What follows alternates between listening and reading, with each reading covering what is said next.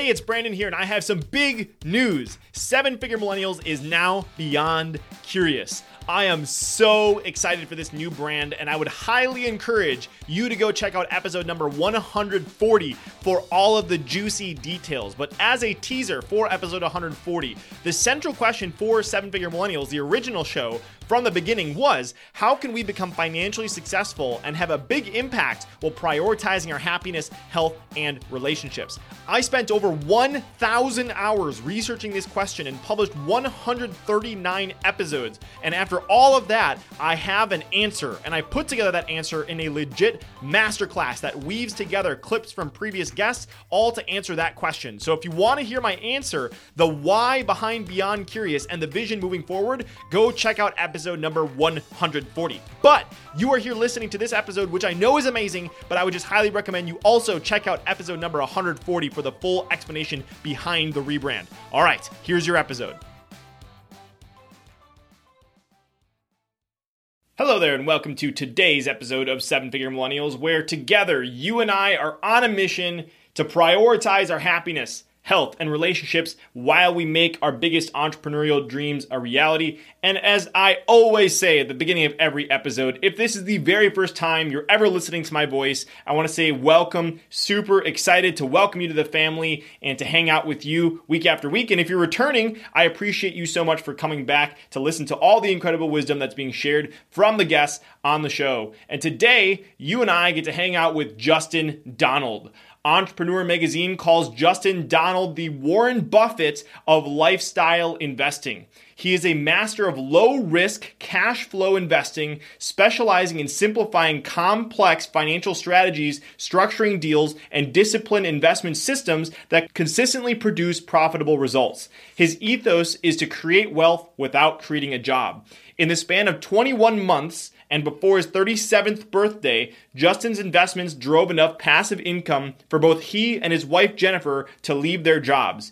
Following his simple investment system and 10 commandments of lifestyle investing, Justin negotiated deals with over 100 companies, multiplied his net worth to over 8 figures, and maintained a family-centric lifestyle in less than 2 years. And then, just 2 years later, he doubled his net worth again. Justin distilled his lessons and proven investment system that reliably generates repeatable returns into the Lifestyle Investor podcast and the best-selling book, The Lifestyle Investor, The 10 Commandments of Cash Flow Investing for Passive Income and Financial Freedom, which was released in January 2021. All proceeds from copies of The Lifestyle Investor go to Love Justice International, a nonprofit fighting human trafficking in 17 countries. The Donalds are based in Austin, Texas, and love adventure-based international travel with their beloved daughter.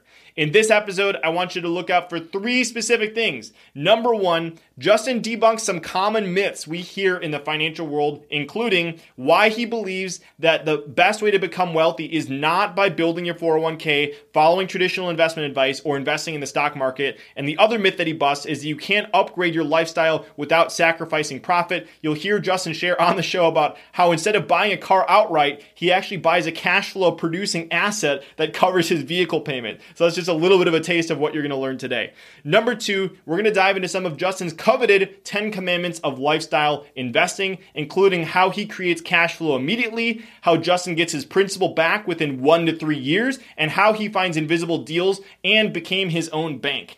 And number 3, you're going to hear why Justin loves investing in mobile home parks as an investment vehicle. And you're going to hear a crazy story about how Justin's wife woke him up in the middle of the night to tell him that there was a special unit of the SWAT team dressed in hazmat suits that showed up as one of his mobile home parks. So if you want to find out what happened, you'll obviously have to listen to the episode. But before we dive in, I want to give a pre-show listener shout out, which this week goes to CC Connector, who left a review on Apple Podcasts saying, does his homework. Brandon Fong is a great host. He does his homework, which means he prepares very well. He asks intelligent, insightful questions and guides the interview with a light and knowledgeable touch. Brandon brings out the best in his guests so that he can bring the best to his audience. Definitely on the list of podcasts worth subscribing to. So thank you so much for those incredibly kind words, CC Connector. And if you're a returning listener and you haven't had a chance to leave a review yet, you can head to ratethispodcast.com/7FM to find out how to leave a review. review.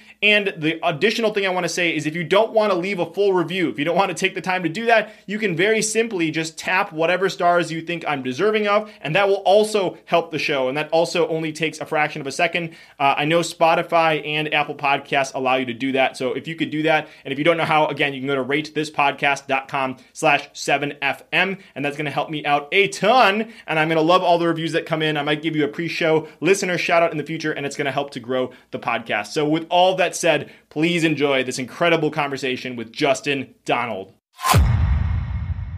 If you had to pick between A, making a ton of money, B, being happy, healthy, and surrounded with people you love, or C, making a meaningful impact on the world, which would you choose? The good news is that today we don't have to choose. So the question is, how can entrepreneurs like you and me, who have a vision for our lives and aren't willing to settle for anything less, how can we become financially successful and have a big impact while prioritizing our happiness, health, and relationships? You and I are on a mission to find out, and we have an incredible journey ahead of us. My name is Brandon Fong, and welcome to the 7-Figure Millennials Podcast. Mr. Justin Donald, welcome to the show, my friend. Super excited to have you here. Hey, thanks, Brandon. I'm glad to be here. This is going to be a lot of fun. Yes. And I was funny because I was looking at the email when I first reached out to you, and I don't know if you remember this, but basically the gods told me that I needed to talk to Justin Donald because I talked to your good friend, John Vroman. John Vroman's like, you got to read Justin Donald's book. So I bought your book, and then I had Steve Sims on the show. I was researching Steve Sims, and I saw you were on that show. And then later that week, I got introduced to Dan King from Fireside Strategic, and you were on that show. John Ruhlin was on my show. I'm like, oh my gosh, I need to reach out to Justin. So I'm glad that we've had all this, many directions pointing us to being here today. So I'm excited to hang out and dive in. Yeah, without a doubt. And anytime I've got someone that's friends with my friends, I just, I love connecting. So once I heard that you knew some of my closest friends in the world, I was like, hey, let's do it. Sweet. All right. So let's dive right into the juice of things. So the meat of my wife always makes fun of me for mixing analogies. So there you go. I just mixed a few right in the very beginning before I even opened my mouth. So I want to start with something interesting that you did at around age 37. You took a sabbatical. You traveled to 9 different countries, tried some wine all over the place. Paint a picture about what was going on in that time of your life and maybe some of the decisions that you made that led up to that point. Yeah. So I had worked really hard for many years, and I'd never really taken a sabbatical before. I had achieved financial freedom at that point in time, so I didn't need to work, but I still enjoy work. So even though I worked hard to not have to work, it wasn't so that I wouldn't work. I'm not going to sit on the beach and sip pina coladas all day, but I wanted to just work on the things that gave me the most energy.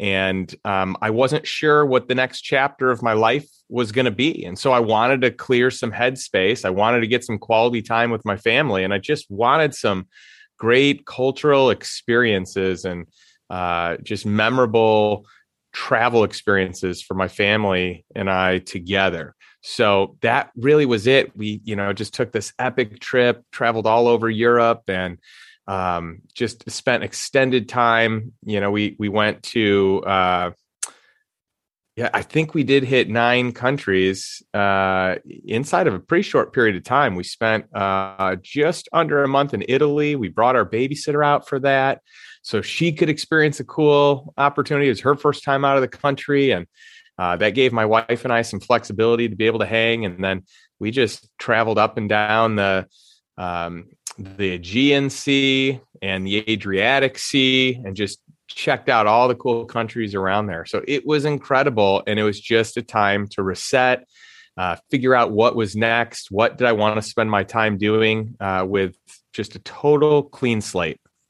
Yeah. And clearly some of the thinking that you were doing on that trip worked, because it seems like you kind of you got back, you hit the ground running, you published the book, and you have the podcast now and all that incredible stuff. So sounds like you did some good thinking time while you were there.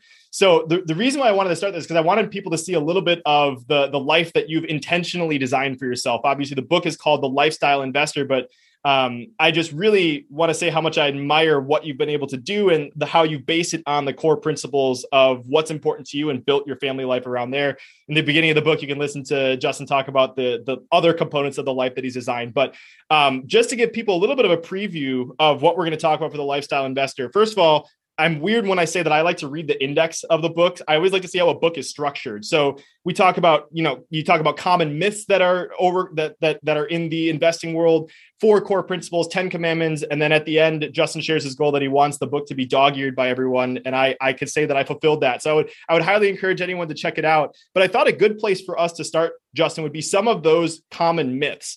And myth number 1 that you talk about is that it's something that I think, something that I was schooled on. It's something that I learned about investment. It's about that the best way to become wealthy is to build your 401k, follow traditional investment advice, invest in the stock market. So tell us about why that's a myth and what you've done to compensate and go against that myth. Well, the best way to figure out if that works is talk to anyone who used that strategy and see how small of a percentage of people that actually worked for. Talk to your parents, talk to your parents' friends, talk to, teachers and coaches and whoever it might be. Talk to the people that literally invested in qualified plans, did the pension plan, the 401k, did whatever they were, told to do, and find out where they are today. Find out how much money they have, find out if they can really retire, see if their nest egg really grew to the level that it's at. It's funny, when I went through my book, I cut a lot of stuff out because there was just so much content. So I kind of whittled this down. I think I ended up with just 6 myths, but there are so many of them. This one is just powerful though, because Wall Street has such command over our financial education. And if these financial institutions can control where the money goes, then they make more money. Whether you do or not, if they have control of your money, they make more money. So they're just like the banks, where they want as much money as frequently, and they want you to remove it as few of times as possible. And so often the statements that come from, financial advisors or financial institutions are a little manipulative if you don't know how to read them, if you don't know that they're averaging numbers versus telling you exactly what your return is. And so I've found that the information is a misrepresentation in order to encourage you to keep your money there, to not take it out, and to, on top of that, put more money in. Mm-hmm. Yeah. And I think you shared this story in the book about like sitting down, reviewing your statements. They talk about the 7% rate of return you're making. Like, I'm doing pretty good, but then you dig into it and find out what actually happened. And it's like a punch in the gut for, it was like you've been tricked to believe that you've been making growth or having progress when that wasn't actually the case. So let's say someone's listening right now and they're like, oh my God, I have all my stuff in index funds, or some people, let's say mutual funds or 401ks and all that kind of stuff. And they're like, that, maybe I have talked to some people and maybe this isn't something that is what I thought it would be. Where does somebody go from there? Talk to us a little bit about that. Well, and first of all, I'm not anti-stock market. I think there's a time and a place for it. But if you got 100% or close to 100% of your assets there, that's quite a bit of exposure. To me, that's overexposed.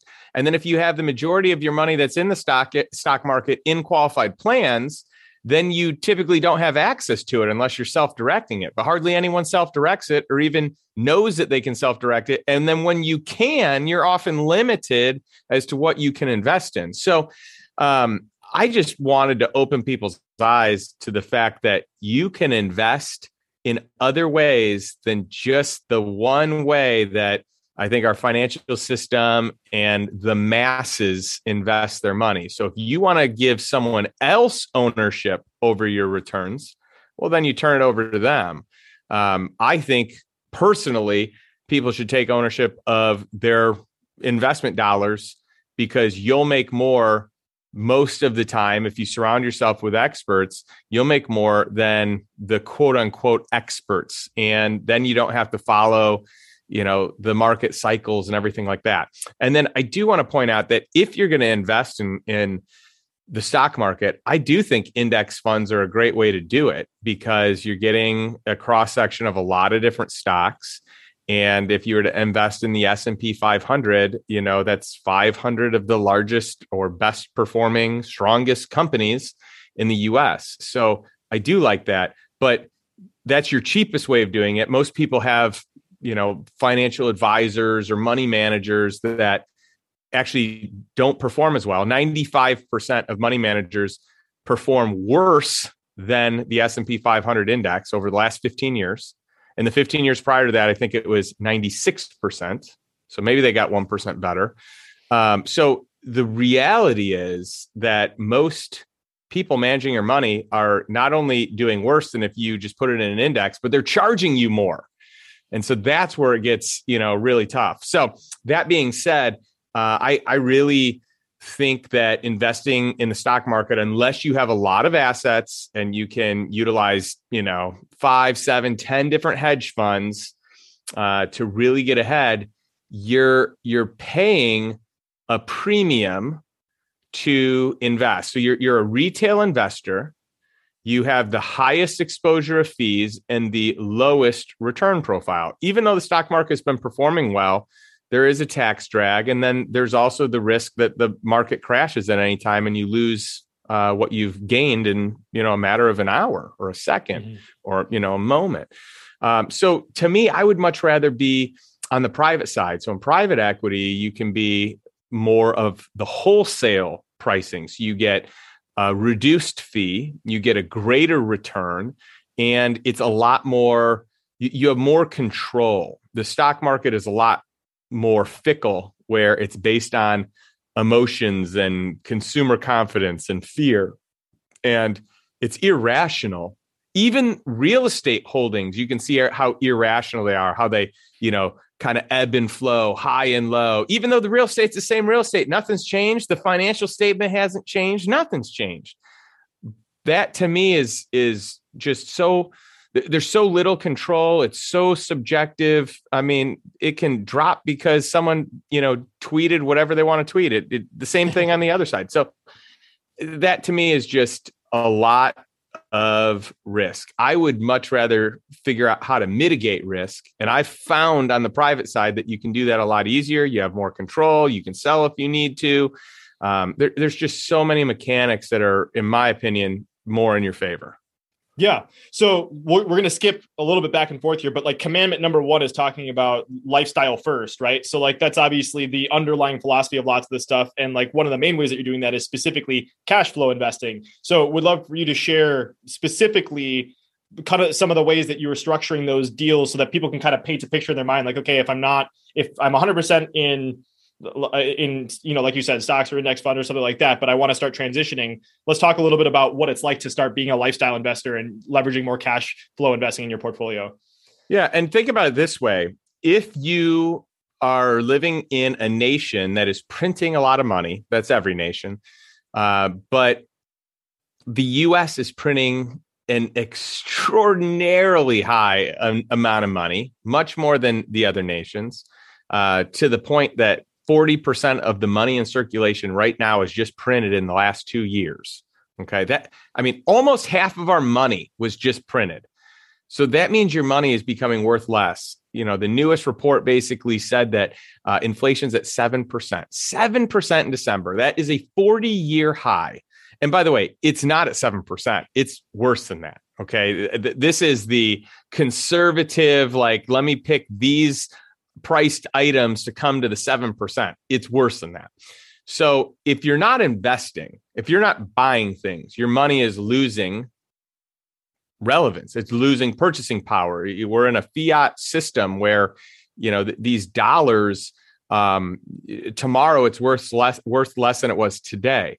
So understanding that basic principle, and the fact that if you want to hedge against a devaluing dollar, then you need to buy assets that appreciate at the same time or the same degree as the monetary supply. So in other words, you print more money, money becomes worth less, but then it costs more money to buy whatever you want to buy. You want to be in the asset that costs more money to buy that's keeping up with the inflation.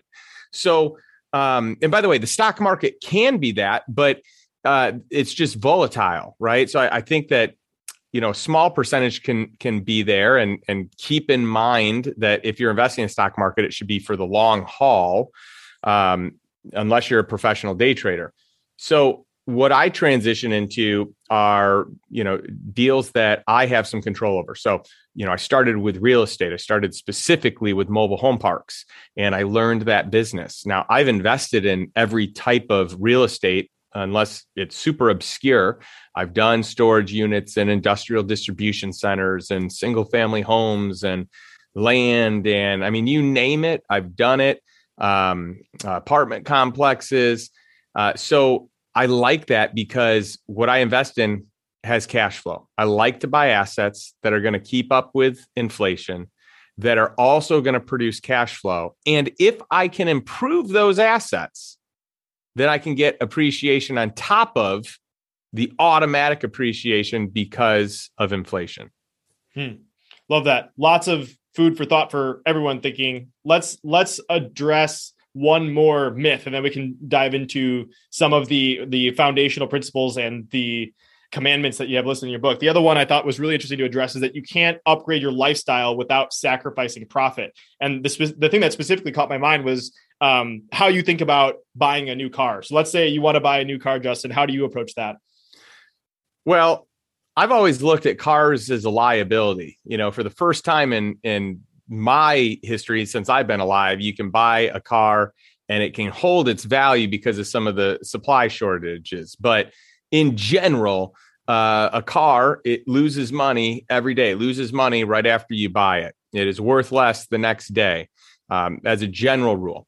So instead of buying something that loses value, I'd rather buy an asset, buy an investment property, buy something that generates the cash flow that can cover the payment of that vehicle. I don't need to buy the vehicle outright in cash. Even if I can afford to do it, I don't do that because why not have an asset cover that liability? And so anything that I have bought that, is a higher price point, that's kind of the way that I've done it. I've funded it through asset acquisition. It's something that as soon as I read it, I'm like, that makes so much sense, but I never even really thought about it that way. So lots of these mind-blowing things that are happening inside this, your content here. So let's keep going. Let's start diving into some of the 4 principles that you talk about that are the foundational concepts that underlie some of these 10 commandments. And just so everybody, obviously go get the book, but there's mindset, there's structure, there's filters, and there's negotiation. And the one that you put first is mindset. And I think that's a topic that's come up on the show so much. And I think it makes so much sense that that's the very, very first one that you put on there. At the end of the book, you talk about how most people have like baggage related to money, or that lots of people have unconscious beliefs about it. And so I would love to dive in here because I think this is very applicable, especially if you grew up in a context where you were given ideas about money that may not necessarily be true, or you have these kind of invisible scripts that are running behind you. So what are some of the ways that you have been able to first identify some of those maybe unconscious limiting beliefs that you had? And then how have you been able to transition that into something that has been more powerful for you? Yeah. So everyone has beliefs that they either create through their own experience or they adopt from someone else's experience. And so I think it's just really important to decipher which it is. Did you arrive to this conclusion because you experienced this over a long period of time with multiple impressions? Or was this just a one-off weird scenario that you experienced that is the anomaly and you're basing facts on that? Or even worse, are you basing it on someone else's experience who also may be basing it on, a black swan event or an off situation? And so for me, I just started writing down all the things that I had heard, all the things that I believed, all the things that at least I thought I believed, right? And just regarding money, like what I think about money, what I think about building money, what I think about building wealth, what I think about, anything around it. And some people have baggage around feeling like they're bad if they make money. Some people feel like they're not good enough to be able to make money or earn money or grow a strong net worth. I mean, the list goes on. And some of this is conditioning. Some of this is, unrelated experiences that we kind of relate. It's taking other people's projections and making them our own. But we generally do that subconsciously. So I just think getting clear on what that looks like is powerful, and your mind is your most powerful tool you have. So just one little shift in the mind can change your whole world. So to me, everything stems from your mindset, because your mindset adopts these beliefs. And the moment you break a belief, it's kind of like you have these aha moments, and it's like, whoa, I never believed that this could happen, or I never thought about this, or you read something in a book, like I've done a ton of times. It's like, oh, that's so obvious. Why did I never think of it this way? Well, it's because I was conditioned to think of it another way based on my surroundings. Is there a specific example you may have from, like, let's say childhood? I feel like that's where lots of these beliefs are. Are there any ones that you were journaling, you uncovered something and you're like, holy crap, I can't believe this is here, and then that translated to a massive transformation? Is there a specific example you have? Yeah, I mean, very scarcity mindset beliefs and phrases around money. Even like, money doesn't grow on trees. Like that one just echoes in my mind. Hey, we're not rich, or some people that's not a life for us, right? That we don't live that life. We don't have those experiences. Just limiting beliefs, scarcity mindset, anything that limits our potential or our opportunities, because the reality is, it's not a limited resource. I mean, it's evident the Fed's printing money galore right now. It's not. And at whatever point in time, something becomes obsolete anyway, something else takes its place. Whenever some natural resource becomes so limited, there's another source that will replace it.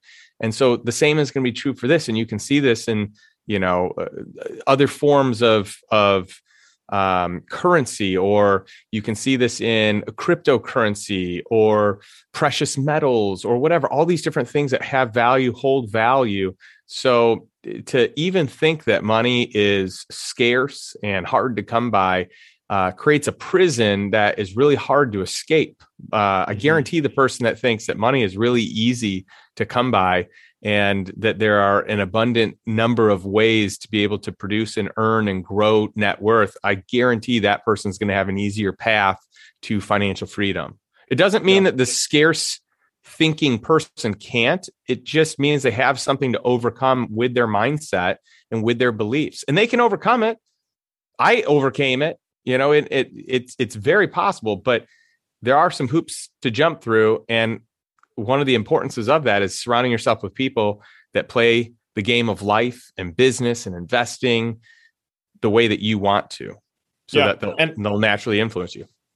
Yeah, I love that. And I would encourage anyone to specifically examine narratives and stories that you've experienced. Like, mom and dad, if you're listening, I love you. I love you very much. I just immediately, one that popped into my head about a story was like, we had an overdraft once on a library card. And I remember my mom being really upset about how much we had to pay to this, for the library overdraft fee. And like, those are the small little stories where it's like, as you're growing up, if you see something like that, like those can form and fester and grow as things that are not serving you anymore. So I found that, at least in journaling and just like that prompt that Justin just shared, it's like, what are those stories? What are those mindsets that you're holding on to that you don't even realize that you're holding on to?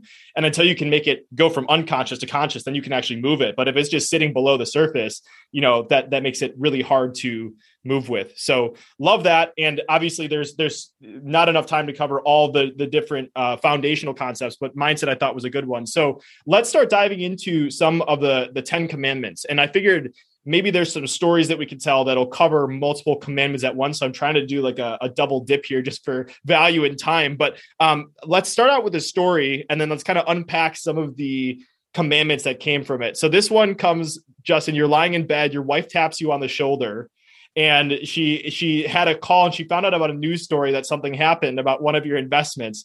What did you wake up to? What did you find out? And what did it have to do with your investments?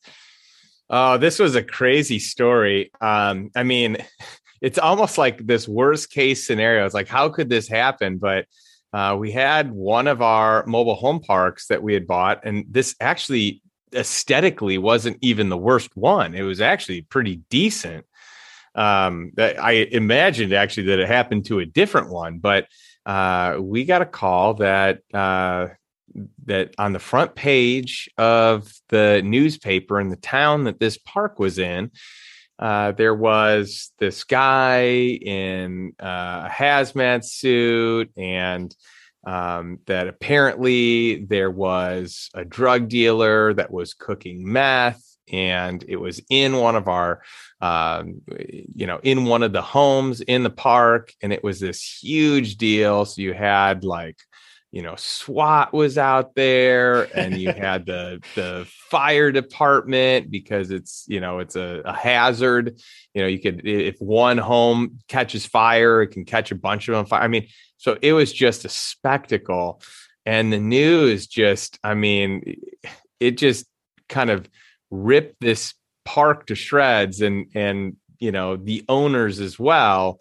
And my wife had found out from her parents. And so she was feeling like, oh man, did we make a mistake here? I'm thinking, goodness sakes, talk about horrible timing.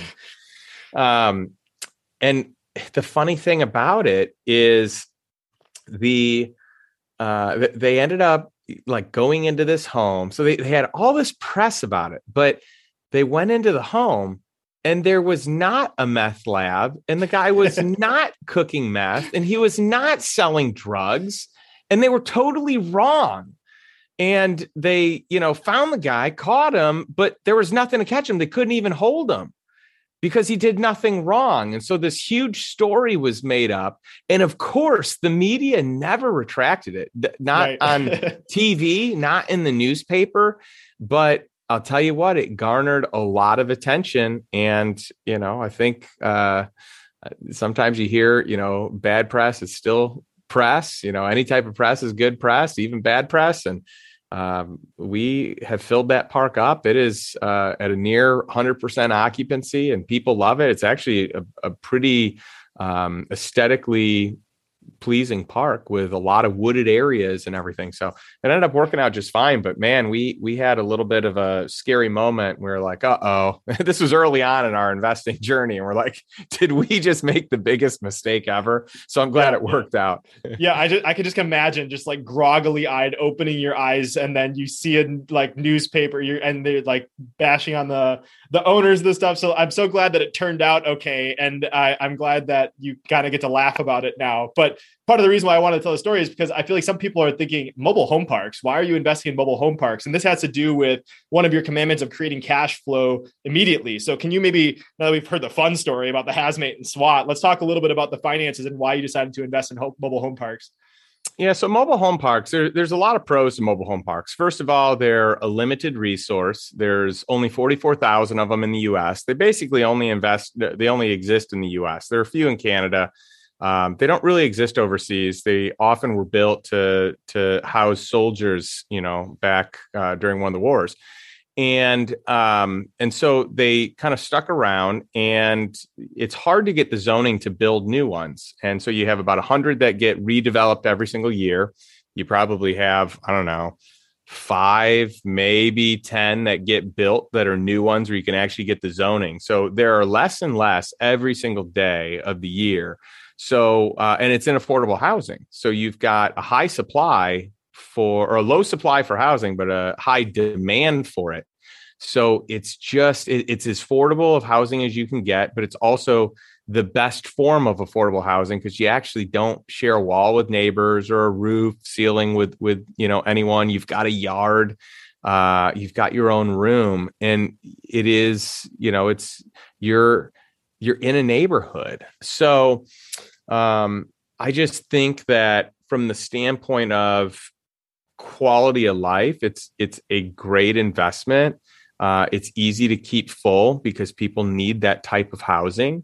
You have, it's the least consolidated real estate asset class, meaning that there are more mom and pop owners in that asset than anyone else, any other asset in real estate, because institutional money just hasn't gobbled it up yet. So this is happening. You're starting to see a lot more Wall Street dollars in it, and a lot of these private equity firms that want to buy at a pretty big clip, and they're willing to pay a premium for it. But I mean, you're still at a point right now where it's, only about 10% institutionalized. So the vast majority of the owners are just mom and pop baby boomers looking to retire.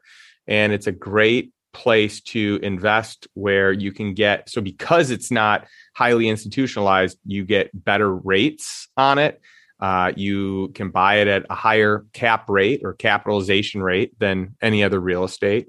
And it's easy to improve the properties, to raise rents, to fill occupancy or to fill vacancies, to grow your occupancy and bring new people in. So, and often the people you buy it from have expenses that don't belong.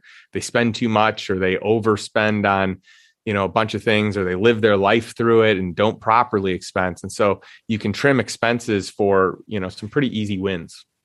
Cool. So I want to zoom in on this mobile home park, and I want to make this applicable for somebody that maybe had a reaction like, I'm never investing in a mobile home park. That doesn't even sound like anything I would ever touch. But I think I highlighted one area in this chapter of the book where you're talking about buying mobile home parks, and this was earlier on in your investing career. So like you were looking at, this is one of your first few investments, and you said you hired a mentor that taught you the tricks of the trade. So I think this is super powerful, because anybody that's starting any form of investment, it's wise to start looking into, or at least I do this in my life, or anything that I'm doing, is like, who's already done this that I can sit and learn from. So I think this is really applicable for anybody. And I would love to hear the first few steps that you took to find that person, and how you went about engaging in that conversation in a way that gave you the confidence to actually invest in it. Yeah, there were a few big names. I mean, to me, no one was a big name at that time. I didn't know anyone. But when I started doing some research, I found that there were a few big names in the industry. And then I asked one of my friends who started investing in it, and he kind of directed me to who, the authorities were. And so I learned from a guy named Frank Rolfe, who's the 5th largest owner of mobile home parks in the US. And he is just an incredible guy that loves teaching and sharing, and wants to, really grow this asset class and restore it to the place that it used to be. It used to be cool. There used to be no stigma. People wanted to have mobile homes and RVs and travel trailers like that. It was kind of like high society if you had that. So it's interesting to see how it's flip-flopped, but really just kind of eliminating the stigma. That's his goal. And he just wants to educate people, and he's done an incredible job. And so I started by just taking a boot camp and learning from him. The rest is history. I mean, I found my first park, and that first park, when I bought it, the income from that park, even after the debt service, covered my wife's after-tax dollars that she brought home from teaching. So literally, once we bought that park, she didn't have to teach anymore. And that was huge. So for me to buy one asset that could replace my wife's income so she could be a stay-at-home mom, which she wanted to do, that was really important. And the next park that we bought replaced our income just to survive. So it literally covered our mortgage, our utilities, our car payments, our food. It covered everything. So with 2 purchases, I was able to release the weight and stress of having to provide. And it just bought me freedom and clarity. It just bought me time. So I wasn't at a point where I didn't have to work necessarily, because we hadn't covered lifestyle yet. But I was at a point where I knew if I didn't want to work, I could just stop, because we could cover our bare minimum expenses to survive. And just knowing that allowed me to approach my job differently, how I spent my time differently. And I really started shifting my energy to building more of the lifestyle that I wanted, versus going through life on autopilot, responding to other people, putting out problems. I felt like I was living a life where I was very, it was reactionary, versus a life that's very proactive by design with intentionality. I really was in many, at many points in time in my professional life, I was a slave. I was a slave to my business. I was a slave to the money I made. I was a slave to the lifestyle that I wanted to maintain. I was a slave to the security and comfort of doing something I knew and understood. And so there's comfort in that. And it's really hard to break those chains, to break the golden handcuffs, if you will. But once I broke them, it was one of the greatest feelings in the world, because I was able to redirect all my energy to doing the things that filled me up the most and spending time with the people that I love the most. Yeah, there's some massive gold that you just dropped there. I just want to pull out for everyone. But like two things that Justin just mentioned that I think is good homework for anyone. It's like he identified what his bare minimum cost of living was. And then he also identified what the lifestyle he wanted to have. And then by leveraging investments to cover those things, he was able to completely free up. I mean, just that just was really cool. So I love that. That's easy homework for everyone. It's just sit down, look at your expenses, and think about how it's actually probably more realistic than many people think. I would assume from some of your coaching that most people haven't done this. I haven't done anything like this, and so reading that was some good homework. So love that. There's some things for people to do. Let's get into some of the other commandments that I think really will help open the eyes to this world that you've kind of painted and that you're creating right now and you're contributing. And I want to talk specifically about invisible deals. And if you could talk about invisible deals from your deal that you did with Dress Barn and how you ended up uncovering that. Yeah. So invisible deals are basically deals that most people don't know exist. They're deals that are off the beaten path, or they're deals that are just not public. And because of that, there's no competition or very little competition. You could look at it as like in real estate. What if you bought direct from the seller who had an unlisted property? Okay, that would be an invisible deal. No one else got in on the competition. You were able to just buy it, agree with that person on a price and a closing, and just be done. And the same thing happens in acquiring companies or buying pieces of companies. And so I've done this in many operating companies where I've come and said, hey, I noticed that, I've got a network that can support you, or I've got capital that can support you, expanding. And I'd love to figure out a way where we could create a win-win scenario. And so maybe nothing was for sale, but through conversation and just through planting the seed, people are like, you know what, that's a great idea. We can create, a winning 1 + 1 = 3 type of formation. And so this would be true with the investment Dress Barn.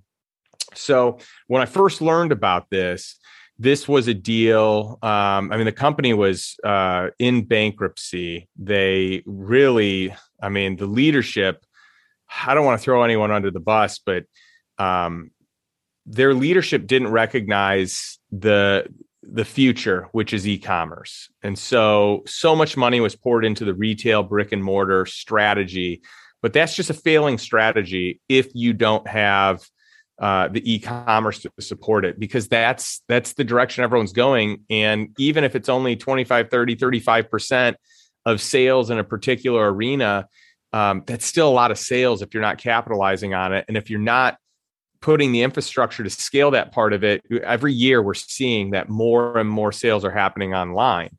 So this leadership team didn't see that. They basically ran out of money. We had an opportunity to buy it. I was the first investor into this, and I brought in a bunch of my friends to fund the acquisition of this company. But what's really interesting about a retail brand is, this brand had 60 years of branding and recognition and a customer base. And so we were able to buy the IP, buy the customer list, buy the website, the domain, everything for a fraction of what the company is worth. This company at one point in time was doing hundreds of millions of dollars. Just an incredible amount of money. And we were able to buy it for literally a fraction of it. And so the deal structure in that one was pretty cool, where I was able to invest as a debt investment, meaning if anything goes wrong, I get paid back first. So it's less likely that I lose my money. I was also able to invest in a collateralized way. So I had the IP collateralized. So if anything messed up, I could sell the IP and make my money back. I did a 1-year note, and I was able to negotiate equity in the deal for free. So I got all my money back at 1 year. I had equity in the company. So I have all my risk gone, all my money back. I earned a monthly dividend or distribution from that at 20% interest. Got all my money back, made my 20%, got a bonus in there as well. And then still to this day, I have equity in that company, even though all my money's out of it. Just goes to show the power of what happens once you start building the right relationships and you have the network that can give you access to those invisible deals that aren't even on the surface or many people's radar. So I just thought that was a cool foreshadowing for what can be possible as you go deeper into this world and show up and help people and network and contribute and add value. And, that's why I'm assuming, Justin, why you have the podcast and why I have the podcast. It's like you just show up and you add value to someone, you have a great conversation, and you never know if that might lead to something in the future. If you come in from the perspective of being 100-0, I heard that from a podcast guest that I had on. It's just like show up being 100%, not expecting anything in return, and good things are going to come back to you, like maybe opening up an invisible deal. So related to the dress barn investment, I want to go, I think it's an easy segue into this topic. This topic of phantom income really was really interesting when I read this. And I've heard people talk about it before, but not articulated the way that you shared it. You shared it so clearly. So talk a little bit about phantom income and whole life insurance and how you've been able to leverage that to make some of these investments that you've made. Yeah. So this whole idea of phantom income, I mean, if you really study it, if you really think about it, there are actually some ways, if not structured properly, where it can be like a negative tax consequence. But if structured properly, it can be an enhancement, and it can really accelerate your returns. And so one of the things I learned early on is that if I want to grow my wealth, I should probably operate like a bank. Banks get a certain amount of money in deposits, and then they lend out about 10 times to 1 for that deposit. And so they have 10 different ways that they can earn interest. Some, by the way, 11, some 12, but generally right in that 10 area, 10 different investments earning a return on the same dollars. And so I knew that I wanted to be able to create that. I wanted to have that type of leverage. I wanted to have that type of exponential compounding. And so I learned about basically a properly structured whole life strategy. And one thing I do want to say is an off the shelf policy is a generally not great policy. It's not in your best benefit. It's not in your best interest. There's a lot of things that need to be negotiated, tweaked, additional riders. You really need an expert here. And I'm happy to make a recommendation to who I use. But the key here is you get something that really kind of accelerates the growth of your dollars. They compound in a tax-free growth vehicle, and you can borrow against that money to do other investments. And so this is where it gets really fun. So with my first mobile home park, for example, I borrowed my down payment as a loan against my whole life insurance policy. So I'm earning a return over here. Let's call it 6.5% is what I'm earning. And that's a guaranteed return. And it is, it compounds tax-free. So it's really nice. And then I borrow that same money and I invest it over here in real estate. And in my first real estate deal, I had a 36% cash on cash return. So I got 2 different returns on the same dollars. Mm-hmm. I did that with Dress Barn as well. So I earned 20% over here on that Dress Barn investment, but I took that as a loan against my whole life policy. So I was also earning about 6.5% over here. So the same dollars equal the same return. And then to take it one step further, this is one of my commandments, which is number 4 is get your principal back quickly. With that Dress Barn deal, it was a 1-year note. I had all my money back. I had equity because I had an equity kicker. I had all my money back in 1 year, and I could take that same money and reinvest it in another deal. So now, not only do I have my money working in 2 different places, but now I've got the actual principal back and I can invest it in a 3rd place. And then in a year from there, I can get it back, have equity, invest it in a 4th place. So over time, I can't do it as quickly as a bank does, but over time, I got the same dollars working in 3, 4, 5, 6 different deals where I have equity, I have all my risk off the table because I have all my money out of the deal. Everything's house money. So I have 5, 6 returns on the same dollars with no money in. Love that. Super cool for anyone to think. I feel like I keep making the same comment, but like all this stuff, open your eyes to this whole new world of things that you can do once you get creative with this kind of investing. So I know we're kind of coming up on time here, Justin. I want to ask a question that I'm not quite sure how to ask. So it's going to kind of come out the way that I'm intending it to come out. But a topic I feel like is not often discussed in this space when it comes to investments is like, let's say you start becoming more successful, you have more money. And this kind of goes back to our mindset question before about like not understanding some of these unconscious beliefs. But sometimes when people's money situation upgrades, their way of spending money doesn't correlate with the unconscious beliefs they have. So as you've grown, how have you thought more about how to spend your money? I feel like many people don't even have a plan for how to spend their money and enjoy their life more. How have you thought about, enjoying the money and the wealth that you've created and outgrown some of those beliefs that maybe the old programming had? Well, money is only as fun as what you can do with it. And more importantly than that, the people that you do it with. So when I think about wealth, and by the way, when I think about wealth, I think of many more facets than just financial. I think financial is a component of it. I think your physical health, your mental health, your spirituality, just like all these different components, your intellect, all these things are components of your overall wealth. But if we're just taking finances here, just taking, your ability to grow your net worth, or to grow what I think is even more important than net worth is your cash flow. Because if you grow your cash flow, you're going to by default grow your net worth, but then you're focused on reaping the rewards today, not, in 10, 20, 30, 50 years when you retire. So you get utility today. But I just think that what you want to do is create experiences with people that you want to spend time with. You see, material possessions, they break, they get old, they go out of style. They're only exciting in the moment. And then you need the next thing. There's almost like this, you can get addicted to it's kind of like a drug, right? You're like, I need the next new cool thing, but it's just stuff. I like spending my money on experiences for my family, for my friends, having memories that are shared. And that to me is real wealth.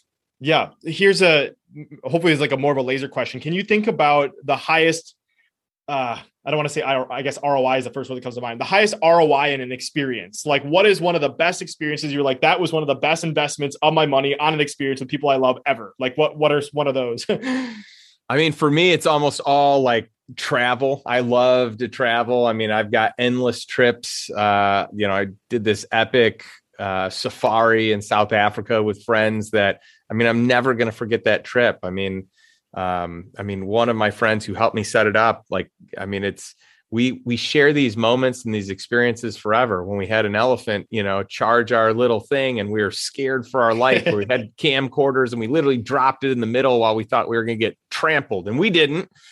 But moments like that, moments where we can go, with my family and travel the world, go to Fiji. I did this on a really fun trip with a friend that was, putting together just an awesome think tank of people for a cool mastermind event, and doing, epic water sports and, experiences that you'll tell people about for years and years to come. So that to me is what it is. But, and I could take it another step further, where it doesn't have to be travel. If travel's tough, or time, but trying to buy time back is hard right now, it could be just an epic meal with, a chef and a cool experience and people around. And, they have a special menu for you, or you open a special bottle of wine, or you do, you host a party at your place and you hire a bartender and you have a fancy event. I mean, there's so many ways you can do it, but the idea here is to create memories. And I will just say, if anybody wants to go deeper on that subject, one of Justin's best friends, John Broman, was on the show. That whole episode was how to be a moment maker. So I guess it makes sense that you guys are really good buddies. So if anybody wants to learn how to create those experiences, those moments with the people that you love, that you're never going to forget, maybe it's not an elephant charging at you in a safari, but there's lots of other ways that you can do that kind of stuff and engineer it. And John is one of the best people in the world at that. And so love that. Well, Justin, let's kind of wrap things up here. I know you got to get going here. So outside of the book, where can people find out more about you and everything that you're up to? Well, first of all, if anyone wants to get the book that doesn't have it yet, you can go to lifestyleinvestorbook.com. And what I'll do for your audience is give everyone a chance to get it for free. They just have to pay for shipping. So that's one option. You can, of course, go to Amazon. All the proceeds from this book go to Love Justice International. It's a charity that stops human trafficking. It stops, really, it's mainly kids being trafficked. And I just feel really good about helping not only teach people financial freedom, but to buy back children's human life freedom, real, raw freedom. So that's where you can find the book. If you go to justindonald.com, I've got a whole bunch of things. There's a blog. I've got my podcast.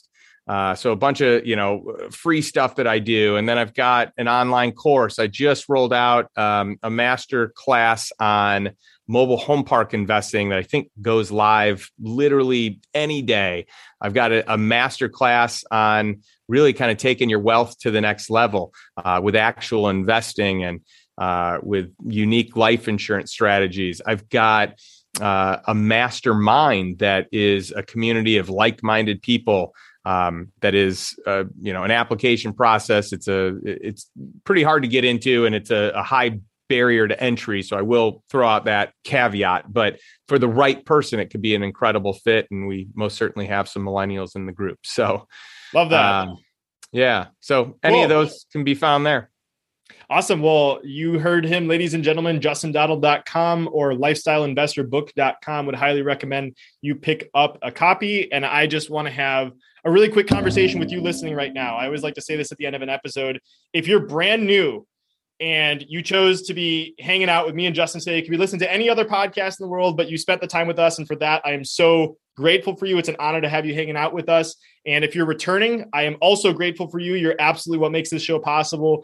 I appreciate you for coming week in and week out. And I want to say on top of that, if you're new or you're returning, the one favor that I always have to ask is, I say this every time, but my podcasts have changed my life. When people share a good episode, they can absolutely make a difference. So if something that Justin has shared with you today, maybe it was the crazy story about the mobile home park and how that actually transformed his life, or some of the commandments that we talked about, or the mindset things that we talked about, this can absolutely change someone's life if you share that with them. So it will make both of our days if you do that. But whether you choose to do that or not, I appreciate you listening. And Justin, thank you so much for hanging out today. This has been a blast, my friend. Thanks, Brandon. This has been awesome. And just a shout out to you. I just want your listeners to know, I think I'm on a lot of podcasts, and I think you are one of the best that I have met at curating content and just having great energy, having great questions, and having really incredible flow. So major shout out to you. Thank you, Justin. Really appreciate that. And we'll talk to you soon, my friend.